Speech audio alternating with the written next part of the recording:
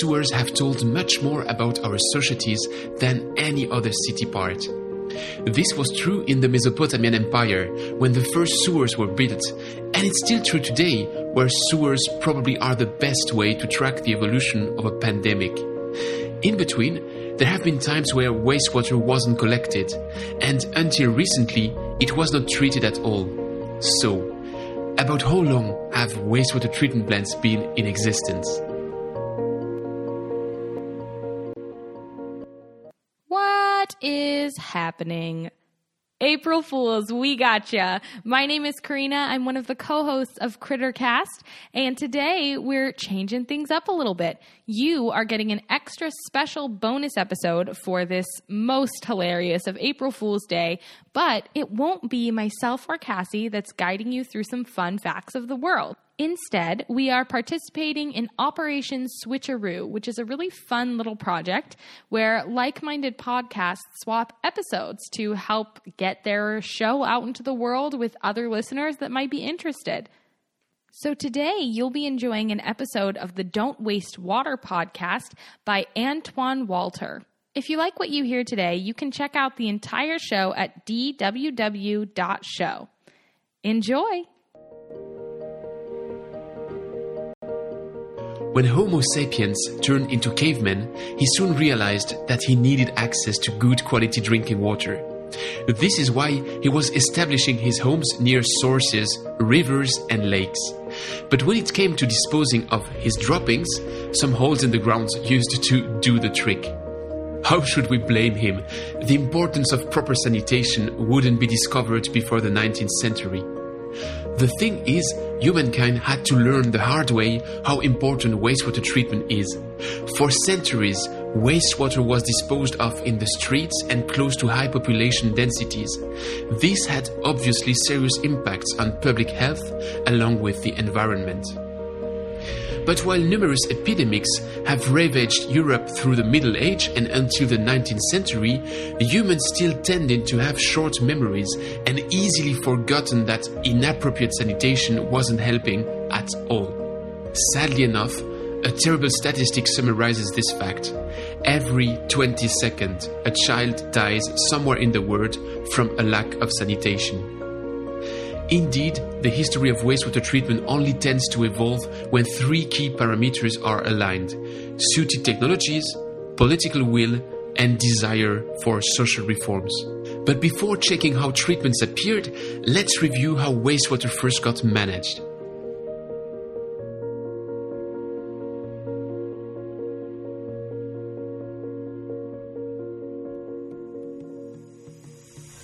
The first evidence of drainage systems has been found in Babylonia and Ur. Remains of homes from the Mesopotamian Empire, so 35 to 25 centuries before Christ, show connections to a drainage system.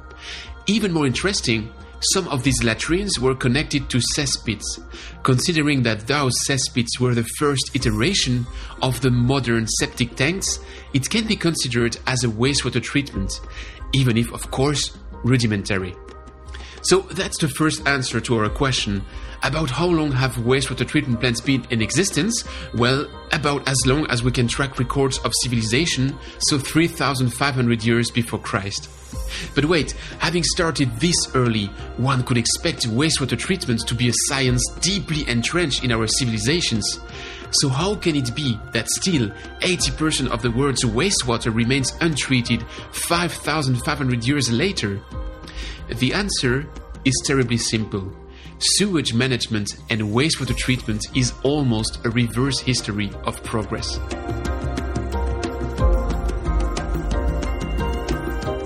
The Mesopotamian Empire actually wasn't an exception in antiquity. The Indus civilization was also very advanced in sewage management, with a high priority given to hygiene. The dense settlement in cities like Harappa and Mohenjo-Daro pushed municipalities to care closely about sewage. Houses were connected to drainage channels, and sumps were used to catch the heavier solids. Drainage channels were covered with bricks and stones so that maintenance works could be carried out. All of this as early as 2,500 years before Christ. some centuries later, the finest houses in Hierakopolis had bathrooms and toilets. This shows that ancient Egyptians cared as well about wastewater management, and this since 2,100 years before Christ. A bit less advanced than the Indus, though, Egyptians would let wastewater flow directly to the desert. But the most impressive of all ancient civilizations is probably ancient Greece, and particularly the city of Knossos. Built in 2000 before Christ, the closed sewer of the city not only still exists, but is also still fully functional today. Kind of a definition of building to last. The Greeks had complete sewage systems. It started from collecting wastewater in the households, then conveying it in sewers to collection tanks outside the cities. This black water was then used as irrigation to fertilize crops in fields nearby.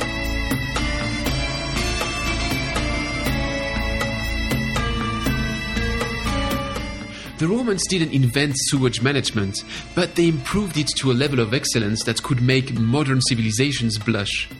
Actually, they were the first to build an integrated water service from collection to disposal. Romans soon realized that spring water was much better for human health than surface water, which led them to build the aqueduct infrastructure we can still see nowadays. They also valued water as a precious resource. This led them to recycle wastewater from the spa and reuse it to flush the latrines, closing the water cycle in a manner that we still struggle to match. This effort did not stop at the door of the richest homes. Rome also worked to supply public baths, water fountains, and latrines to everyone. This was sanitation for all, and a wider proportion of Romans had access to clean water and managed sewage than Italians had 2,000 years later. In some places, local conditions were leveraged to bring wastewater treatment to new levels. This was the case in Pompeii, where lava layers added a filtration touch to cesspits, effectively cleaning wastewater before returning it to the environment.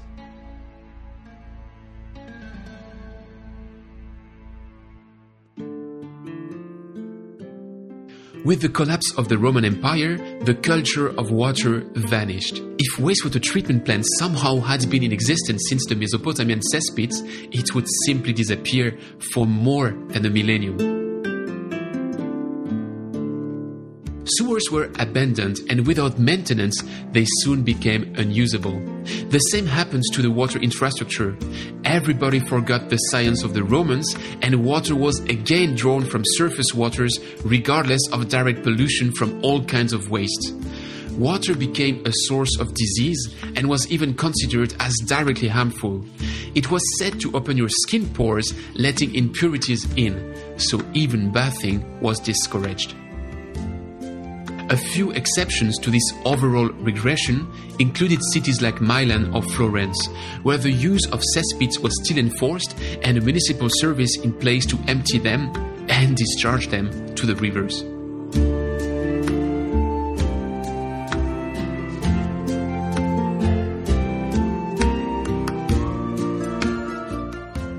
Plague epidemics ravaged Europe throughout the Middle Age and Renaissance, and this widely because of the lack of sanitation. Even when positive measures were taken, such as François I ordering homeowners in Paris to build cesspits, it was counterproductive. Indeed, those leaking cesspits were located directly next to the 25,000 to 30,000 wells used in Paris at the time to draw potable water. I let you imagine how potable that water really was. This was a funny, yet unintentional attempt at direct potable reuse, all of this with very rudimentary wastewater treatment. Even in countries seen today as very progressive, such as Switzerland, wastewater management encountered heavy resistance. Farmers of Zurich almost rioted when the city planned to introduce sewers, as they used the wastewater for irrigation. And citizens of Basel voted against installing sewer and drainage systems many times, the last one in 1881.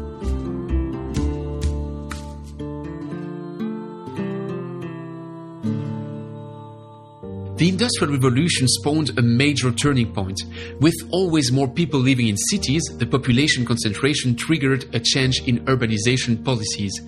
Wastewater management could not stay an afterthought, and environmental conditions had to improve. In a first attempt at solving the wastewater challenge, the City of London introduced a new philosophy. The solution of pollution is dilution. Wastewater was collected across the city, with a sewer system being built from 1858 to 1862. It was then mixed with the Thames without any consideration of assimilation capacity of the river. Cesspools that had been used in London throughout the 18th century were closed and replaced by flushing toilets, and all that flushed black water was rejected to the Thames, which rapidly became incredibly polluted. The river was given the nickname of Monster Soup. Around this mid-19th century, several cities across Europe and North America started building centralized large-scale sewers. Frankfurt was the first in Germany in 1867, Paris the first in France in 1854, Napoli followed in Italy in 1889, and Basel finally accepted to collect its sewage in 1899. Paris actually did not stop at collecting that wastewater. They also conveyed it outside the city, in the northwest in Asnières, then Achères. There, in a similar fashion to ancient Greeks 4 millennia earlier, wastewater was dispersed in specially reserved fields. This was a good solution for Paris, as the Seine River was anyways flowing to the northwest and thus taking pollution away from the heart of the city. But it was a disaster for Rouen, the next large city downstream on that same river. This solution would nevertheless stay in place as is for another 40 years before the construction of the Achères, Valenton, Noisy-le-Grand and Colombes wastewater treatment plants.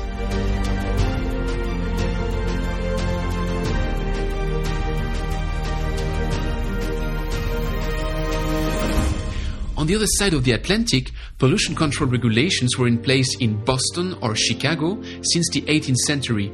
However, they were not enforced, so that the US situation was very similar to their European cousins throughout the 19th century.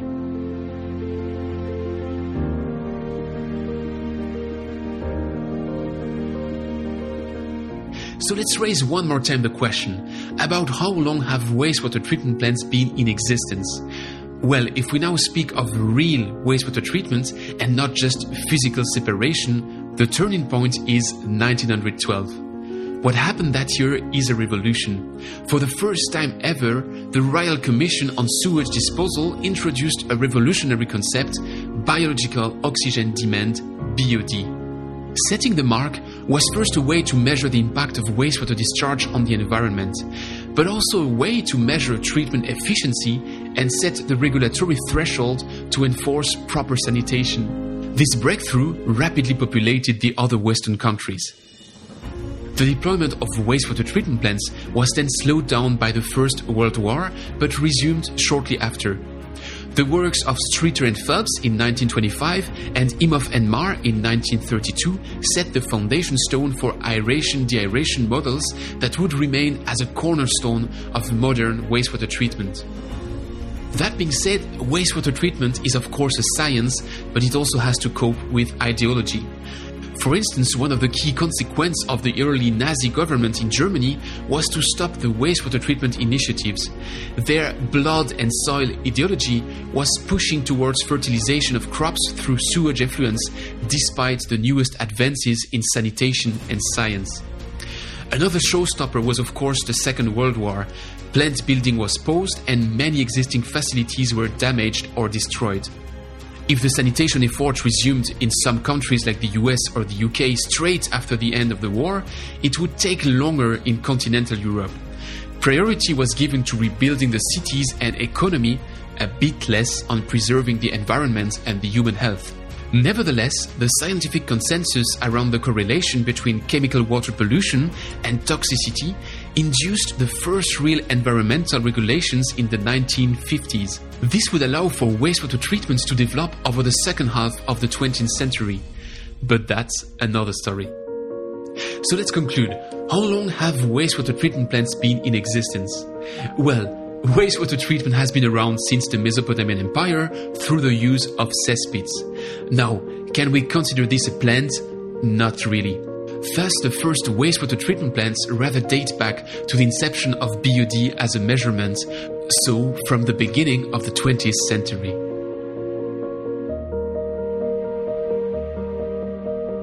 That's it for today.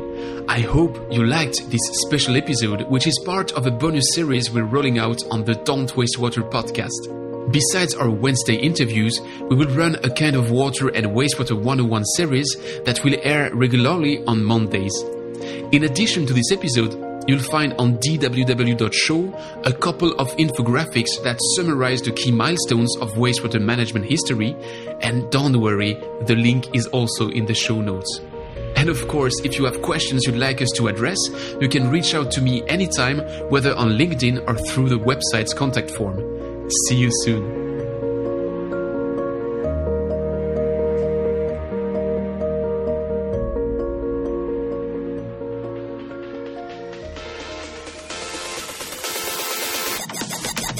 Thanks for listening to Don't Waste Water. This podcast was brought to you by GF Piping Systems. Loved this episode? Head over to Apple Podcasts to subscribe, rate, and leave a review. See you next time.